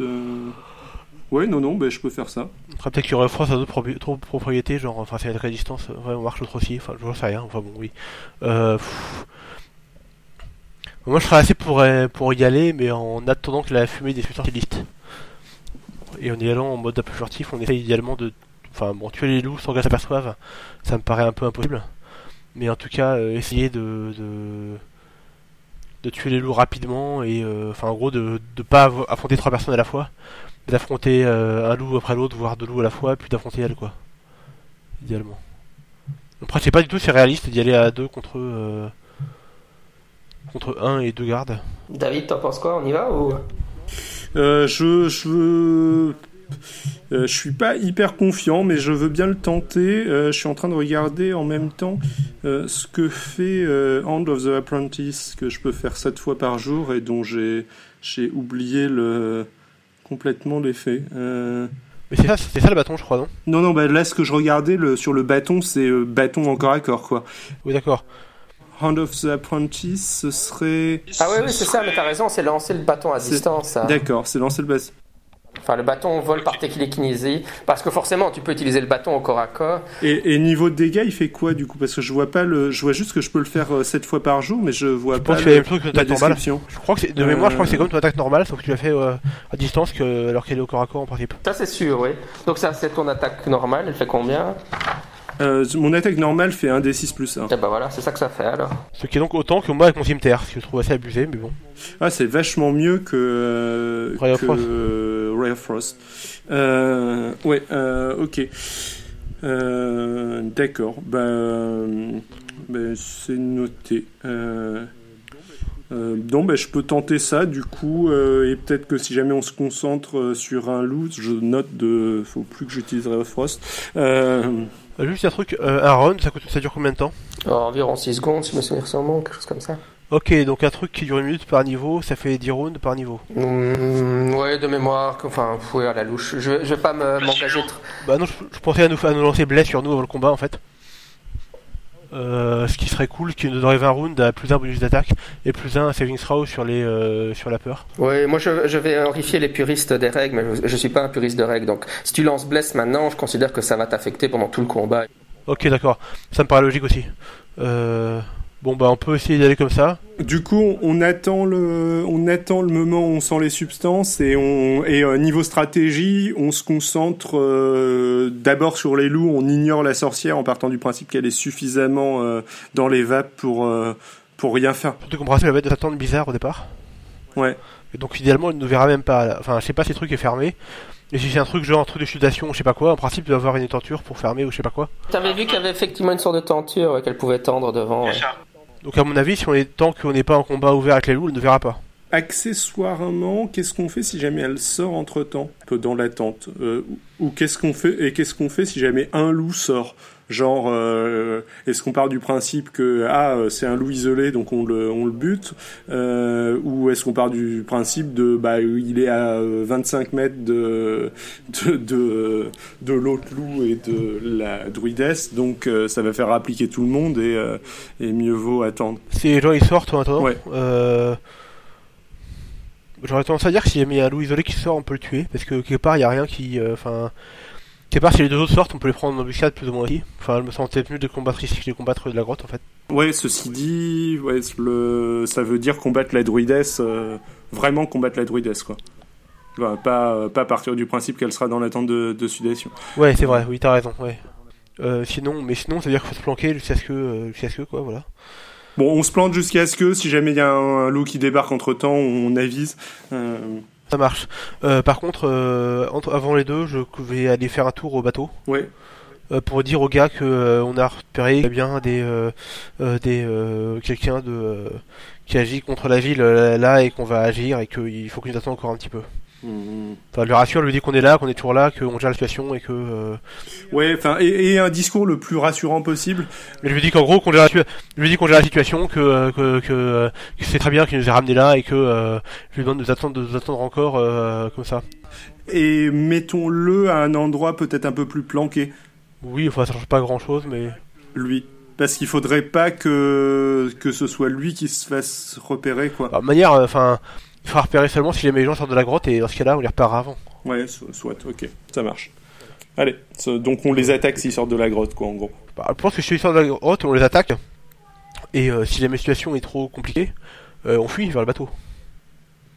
Si on est dans la grotte, on peut rapidement fuir vers le bateau, quoi. Ouais, ça marche. D'accord, ok, faisons comme ça. Je suis d'accord. Ok. Vous faites tout ça, évidemment, il n'y a pas de problème. Et puis, vous commencez à non seulement à sentir des odeurs bizarres, mais aussi vous commencez à entendre comme un chant des bruits de tambourins et des cris qui proviennent. Et donc, vous avez clairement l'impression qu'elle est en train de rentrer en France. Bah, si en plus elle fait des bruits de tambourin, ça veut dire qu'on a peut-être une chance de fighter les loups sans qu'elle nous se rende compte. Enfin, si elle est plus ou moins en transe et tout, c'est plutôt cool en fait. Ok. Donc on attend qu'elle ait l'air d'être bien dedans et on y va. Je suis d'accord. Donc on essaie. Avant donc qu'on y aille, effectivement, je vais lancer effectivement Bless. Ouais, nickel. Sur nous. Et je me demande si je ne devrais pas également. Il y a avec la même duration, il y a aussi protection contre le mal que je peux lancer. Ouais. Mais est-ce que j'ai intérêt à le lancer plutôt sur moi et sur toi? Tu penses à lancer quoi? Protection contre le mal. Plus 2 classes d'armure et plus 2 sur tous les saving throws contre les trucs qui sont maléfiques. Je crois que ça s'applique à tous nos ennemis qui sont ici. Comme tu le sais. Ça donc t'es plus vulnérable, mais par contre toi idéalement tu vas rester plutôt en recul, alors que moi ça va être plus exposé quoi. Bah vas-y, lance-le sur toi et... Ok, je me protège contre le mal tout seul. Ok. Donc en tout ça me fait plus 2 armor class, plus 2 bonus sur tous les... et plus 2 armor class, plus 1 bonus d'attaque, et plus 3 en tout au saving throws contre ces trucs méchants. Donc c'est pas si mal. Ok, bah donc on y va. Donc je passe devant, j'ai mon cimetière qui est dégainé. J'essaye d'avancer de façon discrète, même si c'est pas non plus ma spécialité. Très bien, bah écoutez, vous essayez d'approcher discrètement alors pour essayer de surprendre les deux loups, c'est ça? Oui. Faites-moi tous les deux un jet de stealth alors. J'y crois trop pas, mais je vais essayer quand même. Ouais non, 7 moins 1, 6, que dalle. Alors 4... 4 moins combien? Moins 1 aussi j'imagine. Moi j'ai mis des points en stealth, je ne sais pas. Ouais, 4, j'ai 0 donc c'est moins 1, c'est ça, donc 3. Ouais, vous êtes donc la discrétion incarnée. C'est l'équipe de choc quoi. On avance en se disant l'un à l'autre fais gaffe, je pense qu'on est discret là, On est bon là, c'est bon. Crac, pouc. Ils ont rien vu venir. C'était la prêtresse qui a le plus mal raté, je crois, mais en tout cas, elle arrive dans la salle, elle trébuche sur un tabouret qui fait tomber un vase et ça s'écrase sur le sol dans un bruit tonitruant. Et... Voilà, ok d'accord. Bah écoutez, vous avez vachement raté, hein. Ça je suis désolé, mais si vous faites en moins de 5 tous les deux, c'est catastrophique quoi. Donc oui, les deux loups montrent les crocs et se préparent à vous attaquer, mais alors c'est jet d'initiative maintenant. Ok, alors hop, j'ai fait 11 plus du coup 4, ça fait 15. Ah, café. Bref. 9 et 3, 12. Moi c'est 15 et Alex 12. Les loups agissent en premier alors. Au moment où ils vous ont entendu arriver, il y a les deux loups commencent à aboyer, mais non seulement en fait ils aboient, mais leur gueule s'ouvre et vous voyez qu'il y a un effet magique qui est en train de se produire, des spores qui commencent à sortir de leur gueule et qui commencent à virevolter autour de vous, et vous vous retrouvez dans une sorte de brume composée par ces spores. Comme s'il y avait plein de pollen autour de vous, ce qui réduit votre visibilité, mais aussi vous devez me faire un jet de strength save, fortitude save par contre, c'est ça le nom. Ok. Ok, donc on est béni, donc t'as plus 1. Non, c'est faire attaque seulement. Non, t'as pas plus 1. Ok, j'ai fait 14 plus 4, 18. Moi par contre j'ai... c'est fortitude? Ok. Ouais. 18 plus 5, 23, plus 2, 25. Ouais, donc ça vous irrite la gorge et les yeux, etc. En fait, le geste c'était pour voir si vous vous mettez à éternuer, à être vraiment pris par les spores. Mais vous résistez assez bien, vous concentrez dans le combat. Malgré tout, votre visibilité, vous êtes pris dans cet étrange nuage de spores et vous ne voyez plus grand-chose. Vous êtes dans une sorte de brouillard artificiel qui a été créé par ces spores. Et maintenant, c'était à qui avait parmi vous le plus haut score d'initiative? C'est moi. C'est lui. Ok, du coup, je balance mon bâton sur le loup le plus proche. Donc je viens de faire 9, moins 2, 7, plus 1, 8, et je crois que de base c'est une attaque qui était plus 2, si je dis pas de bêtises. Je regarde l'autre fiche, attaque ou mêlée attaque, attends, parce que ça va peut-être évolué du coup par rapport à la truc de base. Non, ça va pas évoluer. Donc ça me fait 10. J'imagine que ça passe pas. Non, ça passe pas là. T'as tellement de pollen dans les yeux, tu sais plus vraiment bien où est le loup mort-vivant là. Tu fais partir ton bâton, mais tu vois plus assez bien et ça t'irrite trop les yeux pour arriver à faire quoi que ce soit et tu le rates. Kira, c'est à toi. C'est à moi. Est-ce que la prêtresse dans sa tente elle est à moins de 10 mètres? Enfin la druidesse. Enfin de 30 pieds. Est-ce que la prêtresse quoi? J'ai pas bien entendu. Est-ce que la tente, l'alcôve, etc. c'est à moins de 30 pieds ou pas? Oh clairement, ouais. Enfin en gros, est-ce que s'il fait un channel d'énergie pour blesser les loups, la prêtresse a une chance de s'apercevoir ou pas? Pour l'instant vous êtes dans la brume, mais tu te dis avec vos jets de stealth qui étaient prodigieusement stealthy, à mon avis elle a dû évidemment les shooter, mais en tout cas t'entends plus les bruits de tambour. Hein. Ok, d'accord. En gros, je vais faire...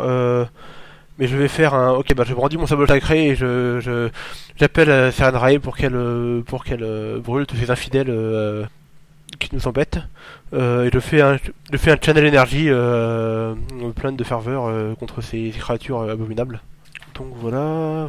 Donc je leur en fais un des 6 dégâts. Très bien. Oui, t'entends des cris dans la brume autour de toi avec des couinements l'échappement de loups. Ils ont quand même tous droit à un will save pour diviser par 2 les dégâts. Ah oui, d'accord, ouais, c'est vrai. Il faut bien de le rappeler. C'est un will save contre je crois, difficulté 11 ou un truc comme ça, je sais plus. Difficulté 11. T'entends juste les 2 chiens qui jappent de douleur, les 2 loups qui jappent de douleur quand ils sont touchés par l'impact, ouais. Maintenant, c'est au tour des loups d'agir et les loups attaquent Kira. Tu te retrouves, les loups te foncent dessus et le premier loup t'attaque en faisant un 20 naturel. Donc à mon avis, ça va passer. Et le deuxième loup, il fait. Attendez. Oui, le deuxième, il fait 16 pour te toucher. Donc je sais pas si ça. T'as combien en classe d'armure, toi? Alors de base, c'est 15, mais plus 2 tu protect vol, donc 17. Ouais, le deuxième essaie de te sauter dessus, il manque de te choper le bras, mais il atterrit à côté. Le premier te fonce dessus, il arrive avec son 20 naturel à te mordre à la jambe, il te donne une solide morsure et tu perds 5 points de vie. Ok, je suis à 8. D'accord, c'est à nouveau à Ezren, je pense. Ouais, je refais la même chose, vu que de toute façon les 2 loups ont l'air dans le même état, donc disons que je tire sur celui qui t'a mordu. Ouais, ça marche. Ouais, il est toujours accroché à la jambe de Kira pour l'instant, donc les actions sont simultanées plus ou moins, donc je pense que tu vises plutôt celui qui l'a loupé, ouais. Ouais, ok. Je viens de faire un 13, donc 13, j'ai toujours le moins 2 à cause de la brume, c'est ça. Donc ça fait 11. Toi, Alex, ça a rajouté combien? 2 Plus 1. Plus 1, 12, et plus 2, ça fait 14. Oui, le bâton fonce vers le loup en question et le touche violemment. T'entends un bruit sec quand le bâton rentre en contact avec le loup. Dis-moi à quel point ça lui fait mal. Alors, faut que je retrouve un D6. Hop, je viens de faire 2 plus 1, 3, si je ne dis pas de bêtises. Je vérifie les dégâts, mais je suis à peu près certain que c'est ça. Je viens de faire 3 dégâts. Le loup que tu touches, il prend le bâton en plein dans la face et il tombe, tu penses pas qu'il est mort, mais de toute façon s'il est mort parce que c'est un zombie, mais il s'effondre sur le sol, il ne bouge plus. Ok, bon, ils sont pas trop résistants, heureusement. Ok. Moi, je brandis mon cimetière et je donne un grand coup sur le loup qui a toujours accroché à ma jambe. On n'engage pas plus ma jambe. Avec un grand cri de colère contre ce monstre, un mort vivant. Ouais, comme il est accroché à ta jambe, t'as pas le malus de moins 2, parce que là tu peux pas le tuer. Ouais, ta vision. D'accord, oui, effectivement, ça serait quand même ballot. 16 plus 2, 18, plus 1, 19. Ouais, tu le touches sans problème. Forcément, il est toujours accroché, donc tu donnes juste un coup vers le bas avec ton cimetière en essayant de l'atteindre. Ouais.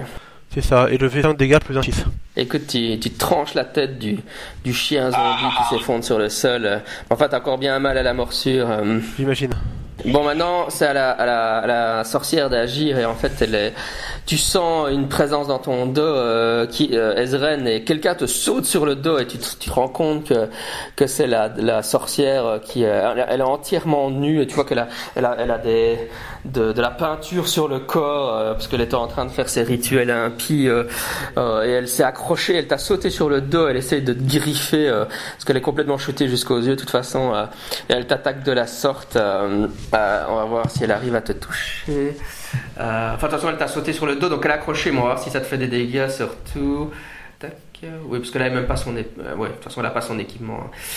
Donc elle te touche et avec ses griffes, elle essaie de t'arracher, de t'enfoncer les doigts dans les yeux, mais elle te fait que 2 points de vie avec ce genre d'attaque. Et elle a l'air complètement folle maintenant, mais forcément avec tous les champignons qu'elle vient de se choper. D'accord, du coup je suis à 11. Du coup, j'imagine que c'est à nouveau à moi de jouer si les deux loups sont KO. C'est à toi de jouer et en plus de toute façon tu n'auras pas de difficulté à la repérer parce qu'elle est littéralement accrochée à ton dos et maintenant que les 2 chiens zombies sont été détruits, enfin sont réellement morts, le nuage se dissipe et vous commencez à mieux voir ce qui se passe autour de vous et donc le malus ne s'applique plus. Ok, est-ce que je peux la frapper avec mon bâton même si elle est sur mon dos ou est-ce qu'il faut que je fasse une attaque, enfin quelque chose de spécial pour la décrocher avant? Tu peux clairement l'attaquer, c'est de lui donner un coup de bâton sur la tête, accroché à ton dos pendant qu'elle est en train d'hurler, ouais. Ok, bah je fais ça. Je viens de faire un 9. J'imagine que j'ai pas le malus, du coup j'ai plus 3, donc ça fait 12. Je ne sais pas si ça passe. Non, ça suffit pas à la faire partir. Non. Oui, donc tu essaies de la toucher, mais elle te griffe tellement que tu la loupes quand tu essaies de l'atteindre, ouais. Qui reste à toi? Ok, est-ce que je peux toucher la toucher sur le dos d'Ezren? C'est une cible en mouvement sur le dos de ton copain, donc ça va quand même... Ouais, je vais te conserver le malus de -2 parce que la situation est un peu difficile. Soit je fais ça, soit je fais encore du chien d'énergie pour... et ça marchera dans tous les cas vu que Ezren est immunisé. Mais ça fera moins de dégâts a priori. C'est toi qui vois. Moi je vais y aller à coup de cimetière en priant très fort ma déesse pour qu'elle guide ma lame là où il faut. Donc -2 pour que tu ne touches pas Ezren. Et si tu... Ok. Tu fais un échec... De toute façon, si tu fais un échec critique, tu... Je toucherai Ezren par la logique effectivement dans la situation. Ok. Ok, non, c'est pas glorieux mais c'est pas ça. 5 plus 2 moins 2 plus 1, 6. Ouais, non, là... En fait, Ezren essaye de s'en débarrasser, il tourne dans tous les sens et toi tu essayes de la toucher, mais vous n'arrivez pas à vous en décrocher. Donc, ce qui se passe, c'est que elle commence à lancer un sort, elle commence à prononcer des formules magiques et il y a vous voyez qu'il y a des flammes qui commencent à sortir de ses mains, mais comme elle est juste sur le dos d'Ezren, il peut même pas se dégager. Non, on va dire si je vais te donner une chance de te dégager, tu peux faire un jet de force pour essayer de dégager un bon coup avant qu'elle ne lance son sort de flamme. Je viens de faire 12 et je sais pas ce qui se rajoute, mais sûrement pas grand chose. 1, donc ça fait 13. Donc t'arrives pas à te dégager. Maintenant tu me fais un jet de will save pour voir si que tu peux résister aux effets magiques, hein. Donc tu peux faire un jet pour voir si ça te diminuera les dégâts si tu réussis. Ok. Attends, c'est cassé. Je viens de faire 17 plus 5, ça fait donc 22. Ouais, très bien. Oui, en fait, il y a des flammes qui sortent de ses mains, elle essaye de te brûler avec, tu sens la chaleur qui monte, mais heureusement, avec ton affinité naturelle avec la magie, tu arrives à un peu résister à l'effet du sort et tu ne perds que 3 points de vie. Tu sens quand même ta chair qui se met à brûler sous l'impact. Ok. Je suis à 8. Ben, je vais retenter de la frapper à coups de bâton. Je viens de faire 15, donc j'imagine que ça fait du 18 avec le plus 3. Ouais, ça passe. Tu lui donnes t'en as vraiment ras-le-bol de te faire cramer, là, le cramage de tes épaules, ça, c'était la coude qui fait déborder le vase. Tu lui balances un coup de bâton vers l'arrière parce qu'elle est toujours accrochée sur ton dos et tu lui fracasses le crâne. T'entends le bruit de son crâne qui se fissure au moment de l'impact et elle tombe sur le sol clairement morte par ton coup là qui lui a fracassé la tête. Bien joué. Bon, bah du coup On fouille le... Ok. Je prends un instant pour remercier Siren Rain de nous avoir permis de triompher de ce combat. Vous avez quand même aussi, par rapport à la fameuse... je pense que vous l'avez verbalisé tout à l'heure, mais par rapport à l'idée de la sorcière de Trushmore, dans votre conception des choses, vous dites que la sorcière de Trushmore a dû être beaucoup plus puissante que ça. Non, c'est ça. C'est une sorcière qui était à Trushmore, mais c'est pas la sorcière de Trushmore. Oui, bien sûr. Ouais, bien sûr. Et, et en plus, c'était plutôt une druidesse, du coup, qu'une sorcière. Oui, c'est une druidesse de Trushmore. Mais elle vénère quand même un dieu pas très catholique. C'est clair. Bon, maintenant, il faudrait tâcher d'investiguer un petit peu le... Attends, t'es à combien de vie, Edren ? Je suis à 8. Ok. Je vais nous faire un coup pendant que je remercie Siren Rae, je lui demande également de nous soigner au passage.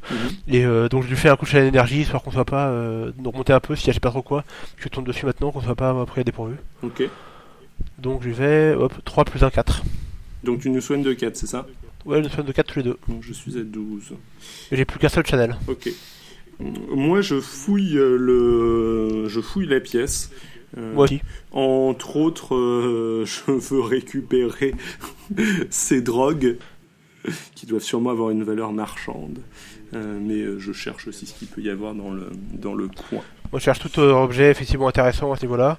Et aussi je m'intéresse à comprendre un petit peu, essayer de voir si je peux pas interpréter les trucs religieux abominables qu'elle faisait, pour comprendre qu'est-ce qu'elle essayait de faire exactement. Comme on s'approche tout doucement de la fin de la partie, je vais vous donner les différentes choses que vous trouvez en fouillant. Hein. Écoutez, ce que vous trouvez, c'est Donc, Ezren, toi tu trouves en fait, elle a une quantité de champignons qui s'appelle du muscaria. Et c'est des champignons, elle en a, t'en trouves dans un coffre, 4 doses de muscaria. Et c'est les champignons qui lui donnent des hallucinations, etc. Donc, c'est des champignons qui... écoutez, toi, de toute façon, t'es pas un druide, donc t'es pas un spécialiste, mais tu sais qu'elle utilise ça. Effectivement, ça pourrait se revendre, ça peut intéresser d'autres druides. Après, ah non, c'est vrai. Si tu veux vraiment savoir ce que on peut faire un jet de knowledge arcana. Peut-être que tu sais à quoi ça sert exactement. Je viens de faire 15, ce qui ferait un score assez élevé, je pense, vu que je dois avoir 7, donc ça fait 22, je pense. Ouais. Non, j'ai 8 en arcana, ça fait 23. Ouais, donc oui, même si t'es pas un druide, t'as déjà entendu parler de ces champignons. Mis à part les aspects, hallucinatoires que ça peut aider pour des cérémonies, entre autres, maintenant que tu as lu aussi Chains of Night, les chaînes de la nuit, tu te dis que ça peut être utilisé pour peut-être aller voyager plus facilement dans les contrées des rêves. Mais sinon, ça a d'autres effets plus mécaniques, c'est-à-dire que quand tu prends les visions que ça te donne un bonus pour faire de l'alchimie, mais toi, t'es pas un alchimiste, donc ça te sert pas à grand chose. Ok, bon, ouais, je le garde. Pour toi, mis à part si tu les revends pas, tu pourrais éventuellement les utiliser pour aller dans les contrées des rêves. Ça pourrait te faciliter le passage, ouais. Mais ça ne suffira, enfin je vais juste te le dire, ça ne suffira pas pour aller dans les contrées des rêves. En gros, tu te doutes qu'il te faudrait avoir un rituel qui accompagne, mais ça tu l'as pas. Ok. Très bien. Voilà peut-être pourquoi elle les utilisait. Sinon, ce que vous trouvez aussi dans le coffre, elle a quand même évidemment 1694 pièces d'or. Donc ça fait genre 800 pièces d'or par personne, quoi. Je note 800. Attends, 1694 divisé par 2. 847 par personne. On partage ? Ouais, ça va. Ok. Bah dis donc. T'es riche ces créatures. Il va falloir que je fasse la somme de toutes les pièces d'or que j'ai. Parce que j'ai... Moi je vais être dans les 1000 PO là. Moi je suis un peu au-dessus. Ok. Pas beaucoup au-dessus. Vous trouvez sur la table d'alchimie une lettre, un parchemin. Et vous voyez que c'est une sorte de liste d'ingrédients et de potions, etc. Et si vous regardez le document, vous vous rendez compte que c'est signé Mélicène. Mais quoi ? Mélicène. C'est écrit comment ça ? Melissenn. Et il y a marqué donc Mélicène et il y a marqué à livrer au manoir dès que possible. Ok. Le manoir étant probablement sous-entendu le manoir du comte Lols. Ça me paraît une inférence logique. D'accord. Mais c'est curieux qu'il sous-traite sa fabrication de potions à une druidesse paumée dans la baie, mais enfin ouais. Bon. Ok. C'est tout? Mélicène, ce serait son nom à elle. Non, ça serait la personne qui a réalisé la commande. Ce serait le commanditaire, d'accord. Oui, probablement quelqu'un qui bosse pour LOLS. Et d'accord, c'est tout ce qu'on trouve? Il n'y a rien qui décrit les intentions en question? Non, c'est tout ce que vous trouvez. Ok, bah c'est pas mal. Alors, niveau argent, c'est rentable? Niveau argent, c'est rentable. On va pouvoir aller voir la Sleepless Agency pour leur dire qu'on a élucidé ce qui se passait dans cette île. Tout à fait. Et on a peut-être même genre un moyen de... Genre on a quelque chose éventuellement à livrer au compte LOLS. Enfin, ouais. Genre une manière de... Oui, on pourrait se faire passer pour des agents de ça, oui. Ouais, alors enfin bon, ça va être un peu compliqué vu qu'il nous connaît, mais c'est peut-être une... Oui, avec un set disguise, ça peut le faire. Ouais, enfin, il y a peut-être quelque chose à utiliser, à faire de ce côté-là. C'est pas faux. Est-ce qu'on trouve la potion en question qu'elle est en train de préparer? Elle est finie ou elle est pas finie ou... Le problème, c'est que vous n'êtes pas des druides ni des alchimistes, donc vous trouvez plein de trucs, mais vous avez aucune idée de ce que vous avez sous les yeux. Hein. Ok. Bah, je vous propose, parce que c'est un bon endroit pour s'arrêter là, hein. Il vous restera plus qu'à vous prenez le bateau, et vous retournez, vous reposez. Ça a été votre 3e jour à Trushmore. Je pense que vous avez bien progressé dans l'intrigue. En tout cas, vous avez déterminé que dans la grotte, c'était pas la sorcière de Trushmore, c'était une druidesse qui préparait des potions pour le comte LOLS ou pour quelqu'un qui s'appelle Mélicène, qui est au mois noir. En tout cas, vous savez pas qui c'est, mais ça, c'est d'autres choses à découvrir encore. Et la bonne nouvelle, c'est que vous avez marqué une étape importante dans ce module, et ça veut dire que Ezren, à la prochaine partie, tu dois me rappeler, enfin je l'oublierai pas en réalité, mais que tu vas monter de niveau. Hey. Encore, okay. Haha. Et ben voilà, j'espère que ça vous a plu. C'était cool. C'était sympathique. Les choses se décantent de plus en plus, mais voilà. Il y a de plus en plus d'informations. Ça foisonne plus que ça converge pour le moment, mais on commence à y voir un peu. Il y a un schéma de choses qui se construit effectivement. Non, mais je pense que la prochaine étape, du coup, c'est vraiment aller voir cette forteresse, quoi. Oui, effectivement. Juste, est-ce que les chiens, les machins qu'on a tués, ça a pas de chance de pouvoir être les trucs qui a créé les traces de la forge de métier? Oui, j'y pensais aussi, mais je pense pas. Non, ton impression, c'est que les traces de griffes ne correspondent pas aux morsures que ces chiens faisaient, donc ça paraît pas être ça. Ok, d'accord. Ça me paraît... Puis toi, tu sais ce que c'était des ours. Oui, mais voilà, mais au cas où, enfin, je veux dire... On sait jamais, je peux me tromper. En tout cas, j'espère que vous avez apprécié les différents éléments Lovecraftiens, parce qu'il y a quand même quelques trucs. Et je vous le dis quand même, hein, mais Xamendor, évidemment, c'est un nouveau grand ancien qui apparaît dans cette campagne. Et je pense que, étant donné que c'est un nouveau grand ancien créé pour la campagne, vous doutez bien que c'est un grand ancien qui aura son importance. J'imagine, effectivement. Vous pouviez pas avoir une campagne pour Pathfinder de l'appel de... Enfin, Cthulhienne, où il ne propose pas un nouveau grand ancien avec ces nouveaux adorateurs et tout le tralala qui va avec.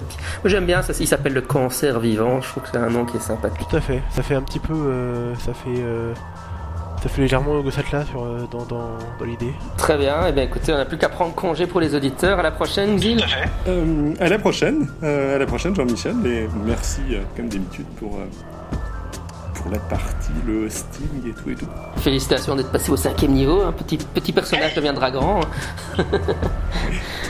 Et à la prochaine, Alex, merci encore d'avoir joué avec nous. Eh ben merci aussi à toi d'avoir masterisé, et puis c'est un plaisir, et à la prochaine également. Bonne soirée à toi et à vous. Ciao les éditeurs, au revoir. Ciao à tous. Au revoir.